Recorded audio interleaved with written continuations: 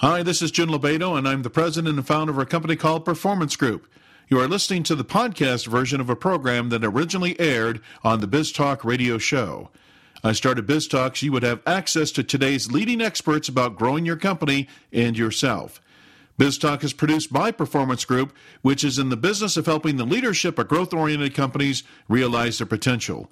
We do this by working with your sales force and helping those individuals discover and develop their unique abilities, and then to align those abilities with their opportunities. That's why we're known as a Salesforce Development Company. Enjoy the program. On our program is Jill Conrath. Jill is a sales strategist and speaker whose clients include IBM, GE, and Hilton. Her first book, Selling to Big Companies, was praised by Fortune magazine as a must-read for sellers. She writes a popular blog and newsletter that offers fresh perspectives and practical strategies at sellingtobigcompanies.com. Jill, welcome to the program. Hey, thanks for having me. On this program, Jill, we're discussing your book, Snap Selling, Speed Up Sales and Win More Business with Today's Frazzled Customers. Well, I have to tell you this, Jill. If titles sold books, this would be probably one of the best titles. But I know you weren't just sitting around, nothing to do, and decided to write another book. So what was the genesis behind Snap Selling? Well, Jim, I write books to solve problems that I'm facing in sales because I'm still actively involved in sales. And what I had been discovering is that it was getting harder and harder to work with my corporate clients. So I actually stepped back and said, what in the world is going on here? I've never seen my prospects and customers behave so odd like they are right now. And I studied it. I just said, what is going on? And I studied and discovered that what was really happening was, partly related to the recession at the time, too, is that everybody was downsizing. People that were in the corporations were overworked, overwhelmed, had way too much to do, didn't know how to handle anything, and they were just trying to stay alive. I guess is the best word I can say. They were trying to stay above the fray, and so if it wasn't mission critical, they would disappear. So I had to figure out what could I do and how could I help other people learn to change their sales approaches so that we could deal with this phenomena that we were facing right now of the frazzled, crazy, busy person. That's our prospect. Is Snap Selling a sales process? Is it a set of techniques? Or is it a paradigm shift in what you should be doing today, or all of the above? I've never been asked that question. Is it a process? In a sense, it's a process because I do break the sales process down into 3 decisions, but I don't do it from a salesperson's perspective like we talk about. We're prospecting, we're qualifying, we're closing, that kind of thing.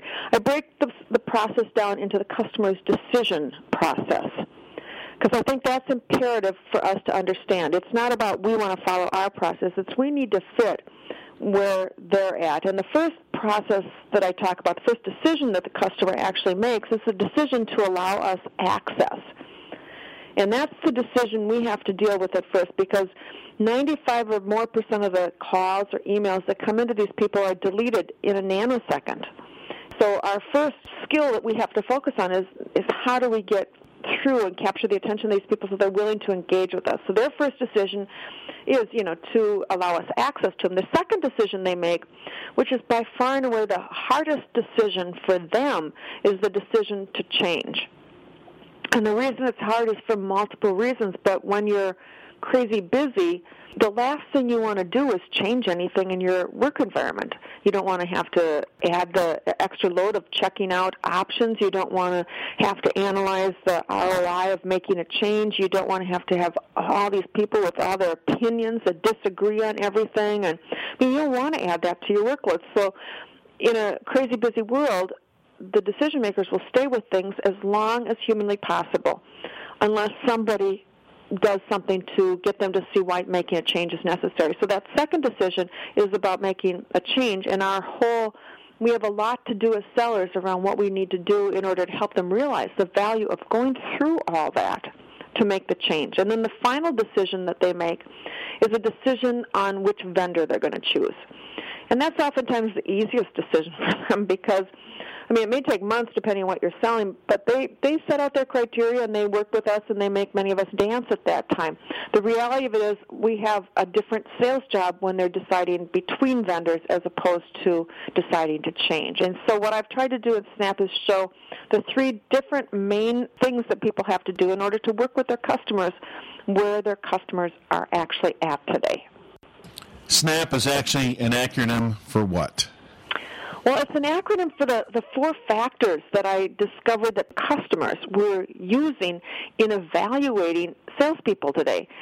It's like they have these factors swirling around in their head at all times, and they're using them in every single interaction with a salesperson. And I'll just go through them quickly and we can talk about them more, but the S is for simple. If something's not simple, they can't handle it. And so they're evaluating us on our approaches, our presentations, on our phone calls. Is it simple? The second thing they're asking is, do you sound like an invaluable resource? And I cheated a little with the N for SNAP and made it a little tiny I and a capital N, invaluable. They're listening to see if you sound personally like an invaluable resource, like bringing you in would be worth their time. If you sound like everybody else is calling them, they don't want to talk with you. They just, even if they're interested, they'd rather go online and check out your website because you sound boring, like you're going to be a brochure who comes in talking. The third thing they're interested in, is the A in SNAP, is alignment. Are you aligned with their business strategies, with what they're trying to accomplish in the upcoming months? Because if you aren't aligned, they don't have time for you. They've got too much else to do. So they're quickly making judgments in terms of if what you're talking to them about will help them achieve what they're trying to achieve. And the final letter in SNAP is the P, and that's priorities. So not only do you have to be aligned, but you're better off to be aligned with the key priority that is on their plate right now, because when somebody is overwhelmed, they only focus on what needs their attention right now. And so if you're not in that priority area, they don't look your direction. They're just really trying to keep things flowing. So I try to help work with salespeople in terms of things they can do to pass what I call the SNAP test, that quick reaction that a prospect might have in terms of, are you simple? Do you sound invaluable? Are you aligned with what I'm trying to achieve? And is this a priority that I'm working on? And that's really where the book is focused on, all things people can do at all phases of the customer's decision process to be more relevant and worth meeting, I guess, and worth working with and worth changing for. So what you're really saying is, if I can summarize that, is SNAP is really the underlying strategy that you would need in supporting people in those three decisions that they're trying to make, as you said. That's exactly it. Because in each decision, I show SNAP strategies to increase your relevance, alignment, invaluableness, simplicity. Yes, that's the strategies. And it's been my experience, I don't know if you've had the same experience, that's typically not how salespeople think or get in alignment. Goodness. It's typically not how they think. That's a very good way of saying it. Okay. The truth of the matter is most people have this belief about what it is to be in sales, and they see themselves as being the communicator of the company product and service, and that their job is to be out there and update and educate the person on here's everything our company can do. And that is so flawed right now, and will get salespeople in such deep tapioca, as we say here in Minnesota, that they can't get out of it. They can't get business. And if they are using the standard approach that people have been teaching for years, it is a disaster formula. I believe that recipe for disaster has been brewing for the last several years. Yes. The recession just kind of amplified it in terms of bring it to the forefront. Absolutely. So what you're saying is you no longer can be the walking brochure for your company. Goodness. No, only if you want to be deleted and irrelevant and not invited in. If you think that that's your job as a salesperson today, you're going to be working harder and harder and harder with diminishing returns, because service knowledge, product knowledge is simply no longer sufficient. And research shows, by the way, and I bring this up with the people I talk with, is that the average via email, which a lot of people are doing, for prospecting right now, it takes somebody an average of 2.7 seconds to make a decision if they're going to continue listening to you, delete you, or forward to somebody else. 2.7 seconds. That's how fast these snap decisions are being made. Let's switch gears. Yeah. 2003 to 2007 was the last growth period in the economy. Okay? There's that time period that some people got involved in sales or involved in sales. We remember that as being part of the good old days. Then there's the reality of today.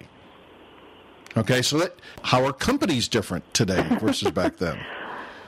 Leaner, meaner. Meaner. They're not, even though there's been some economic recovery right now, they're still not hiring. So individuals in organizations are expected to do more today than they were 5 years ago. It's been a huge change, and you can see it in every organization you work with. That everyone really just has way too much to do. The net effect of that, having too much to do. The net effect of that is they keep, from a salesperson's perspective, they keep us all out because we are interruptions. They prefer to learn about business issues, challenges, and how to deal with these things by going online. It's just taken over. They research their issues online. They find forums where people like them congregate. They Google everything. The reality is most of them today, in the past, they might call in a sales organization or a company and say, we're thinking about doing this. What can you have? Today, when they call people in, research is showing about 60% down the curve in terms of having done the research. They've found out that much in the interim before they even called you. And in fact, they evaluate the salespeople based on how they respond to their educated questions. And if a salesperson will move into a pitch, let me tell you about our stuff, they're actually evaluating that pitch based on what they've heard about other companies and what, the shortfalls, et cetera, are. So they don't have a lot of tolerance for that. They're calling in. They'd really rather work with somebody and say, okay, you've done this research. Let me ask you a few questions. Have you considered this? And a salesperson, again, who can add value. How are you going to make this decision? Have you got everybody involved? Usually when we work with companies, these people have to be involved. Have you been talking to them about what their criteria are? And they want somebody who is almost like a project manager with them in helping them think about what they have to do to make a decision, because they don't make these decisions often. And so they're a little bit put off by making the entire decision. And so a salesperson that can provide leadership and guidance in terms of the next steps will be of high value to them as well. There must be something going on in sales that experts are coming forward and saying, hey, the shift really needs to be down to that individual and what that individual is going through and how that individual processes information.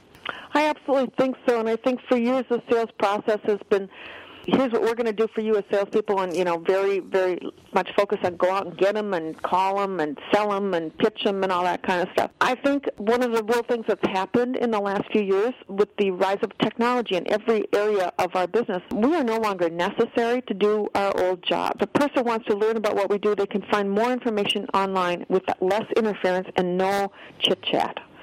And so they don't need us anymore. And so the reality of it is we have to figure out what we can do to provide value. And it's really all about the customer. It always has been about the customer, but before there weren't so many blockages with email and voicemail and barriers around the decision maker, nor was there so much information. Top salespeople have always been doing what I'm saying, but in today's business environment, it's even more important. You can't survive making more calls anymore. More bad calls getting you nowhere is sure death in this profession. Either a salesperson has to change, sales leadership has to change and stop going after we're trying to call everybody and get on the phones and pound out the calls. There is some quantity that's needed, but the reality is if you're making bad calls, you're making bad calls. If you're making irrelevant calls, they're irrelevant. And unless you change what you're saying and what you're doing in your interactions with your customers, it's all about them. They don't need us. It appears to be more difficult to find a decision maker today. Uh-huh. Okay. So what is your best technique? What have you learned? What could you pass along to find the name of the decision maker? Well, there's so many things you can do to find the name.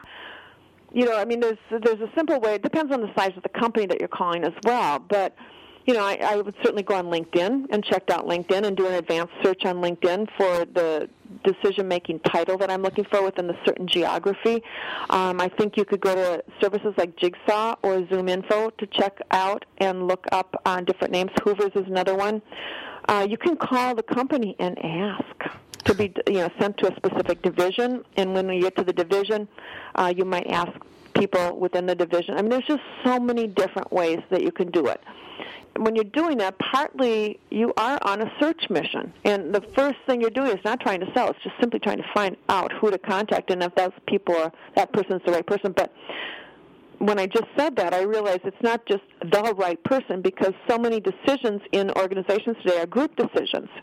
You really want to go after multiple people within a single account or a single division or a single business unit of an account concurrently, because you can't have your whole future in a company depend on one human being today who might just be so overwhelmed they can't do anything. So if you believe that what you do creates value for them, you should probably tackle 3 to 4 people and work on going after them all concurrently.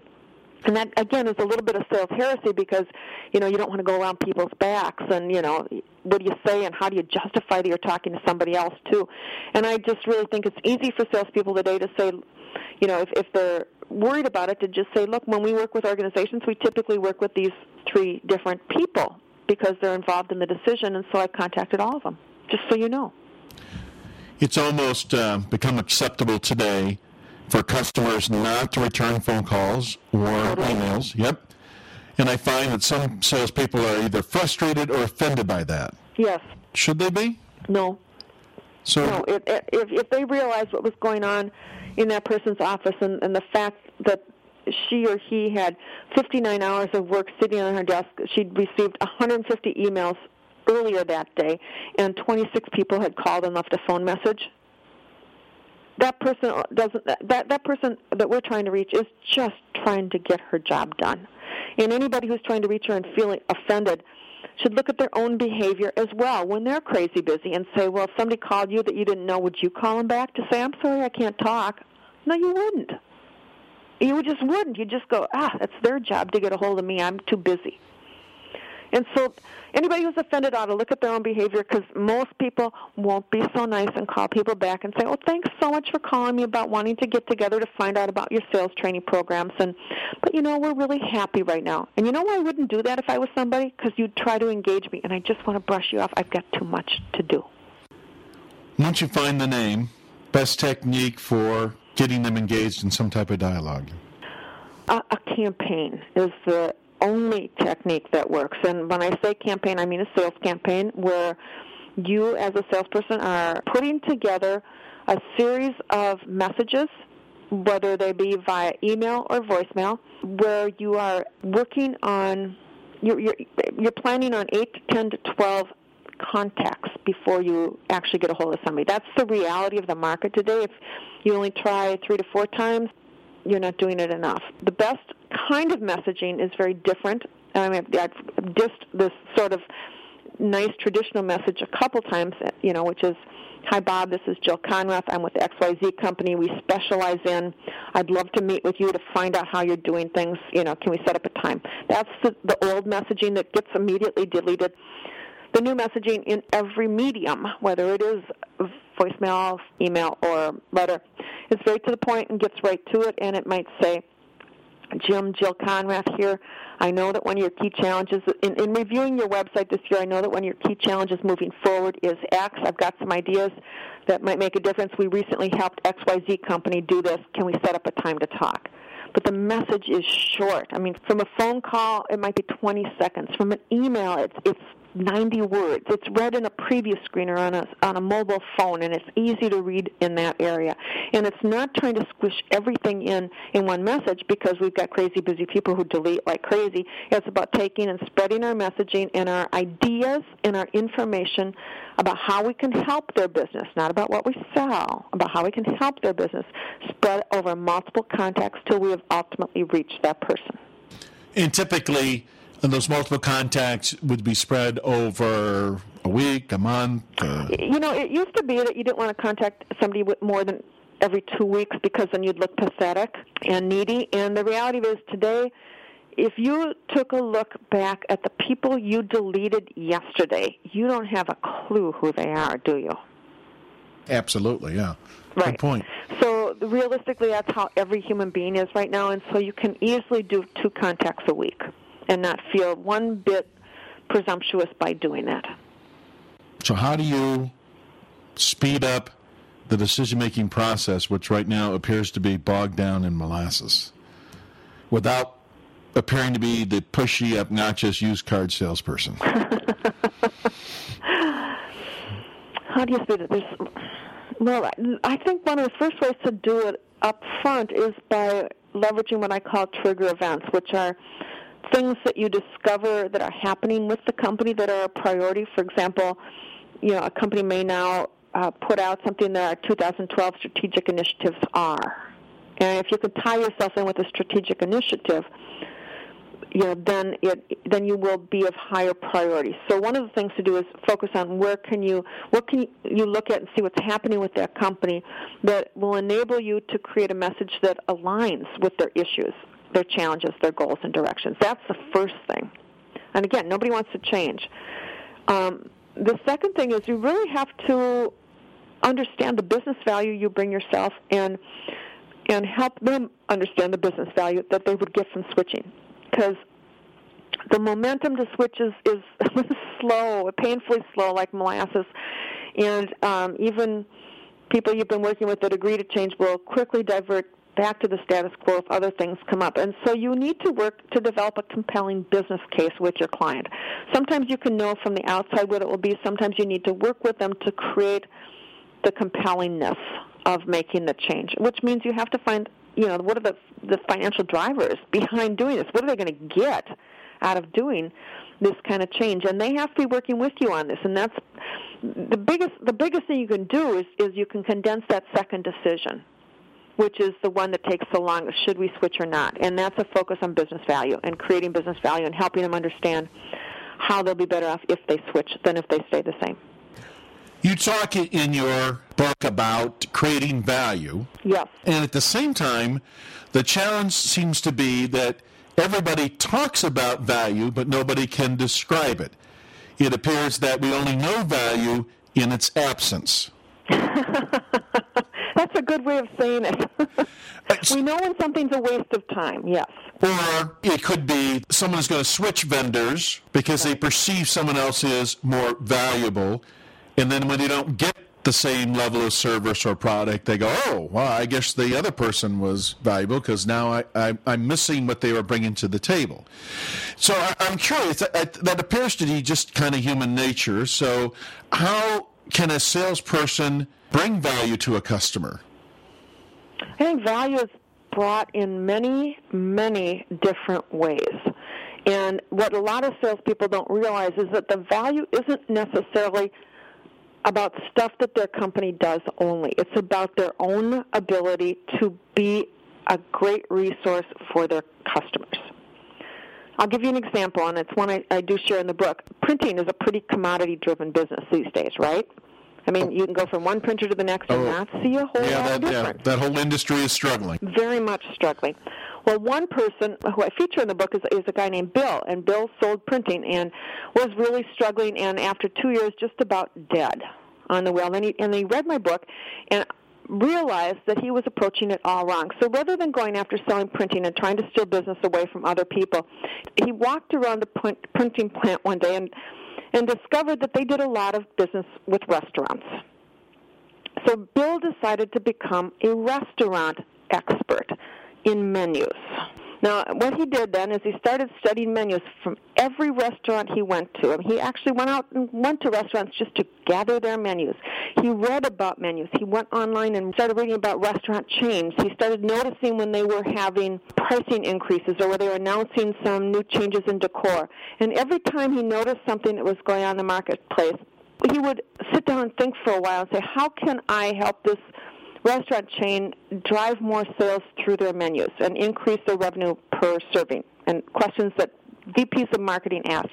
He actually within just a several-month period, became a very strong expert in menus. And rather than, like every other sales rep, going to the printing person to fight for the menu business, he ended up talking to the VP of marketing and saying, I know that this is a key initiative that you're doing. I've got some ideas. I'd like to send you some samples. Can we set up some time to talk about it? And he got business through the VP of marketing because he brought ideas to the table.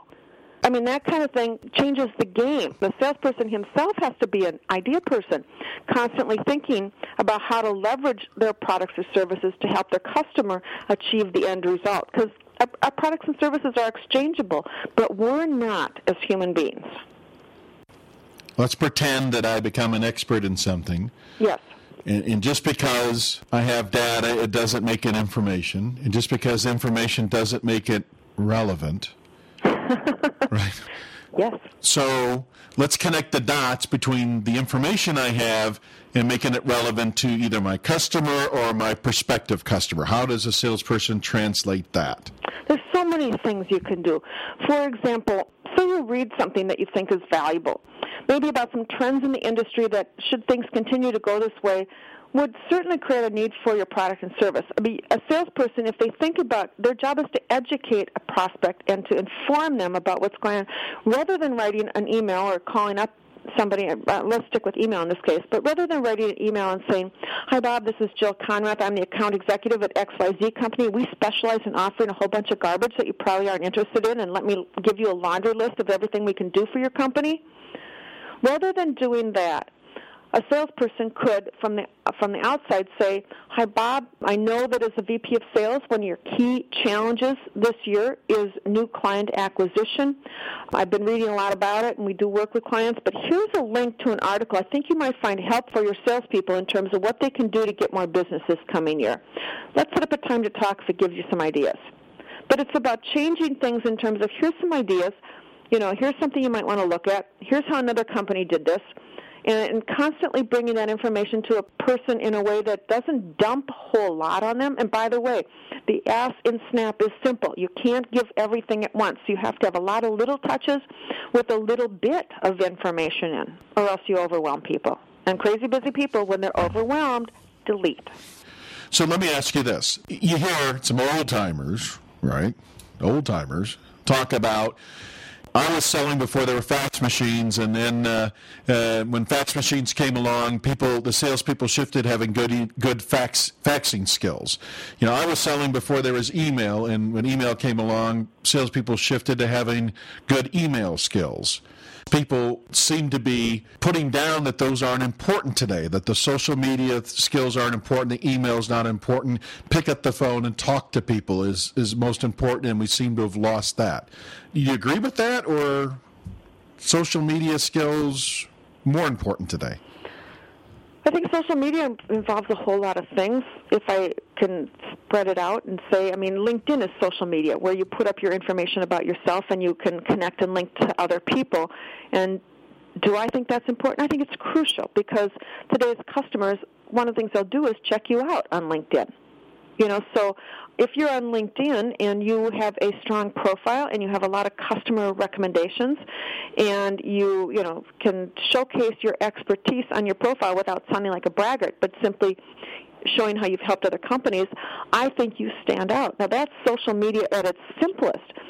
I also think that the need to be an expert makes a difference. And if you can write articles and publish things, or maybe create a SlideShare show to put on your LinkedIn profile, I think that kind of thing, again, demonstrates expertise. Clients want to deal with somebody who's smart, who's an invaluable resource. And if you can show that you know stuff through multiple mediums online, I think that's really important. I think what I would come back to even stronger than that is the importance of the website today. And that's where I see such huge room for improvement. As we've already talked about, it's more and more difficult for salespeople to get in, and 60% of the decisions may be made before somebody actually contacts your company.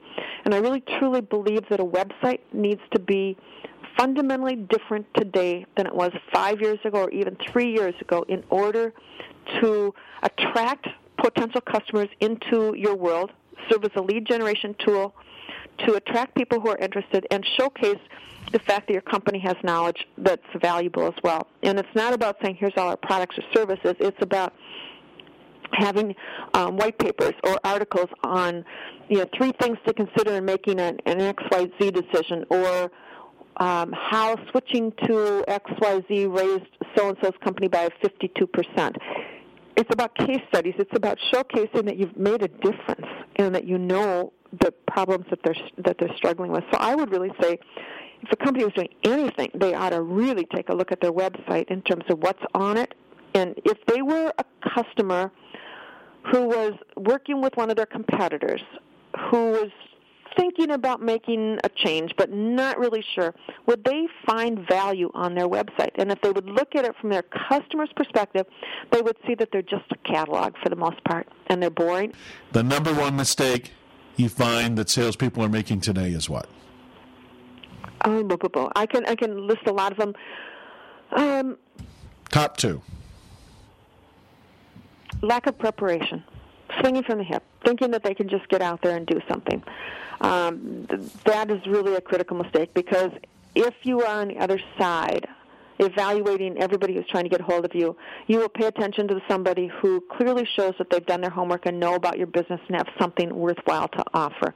There's just no shooting from the hip anymore.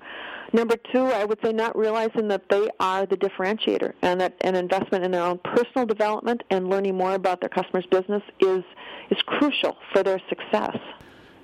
Published in 2006, Selling to Big Companies still seems to be the quintessential book on how to do that. But a lot has changed since then. If you were to update that book today, is there a chapter you would add or change? I would change some chapters on technology, because at that point LinkedIn was a baby. It was a baby back then, and it's just such an incredible tool today. It needs to be a huge part of it. It's a way to find out information, as are so many of the other things were really new in those days. So that's the kind of thing that I would really change. In terms of messaging and the strategies, I don't think I'd change too much. I think I was really ahead of the game when I wrote the, how do you craft messaging to get your foot in the door. Today, no question, you have to be more resilient no matter what role you're playing in life. Yes. Let's talk about Jill for a second. Toughest thing you've had to overcome personally or professionally? When my business collapsed about 10 years ago, when my 2 biggest clients, who had 95% of my business, came under pressure from Wall Street at the same time, and both of them cut out consulting. Zap, like that. Wiped me out.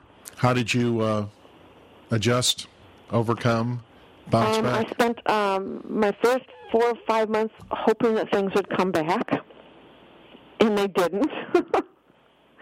And then I got scared, really scared, and then I got depressed, feeling like I was past my prime and there was no hope for me anymore. And then I realized it wasn't just me and it was everybody else, and I better figure it out.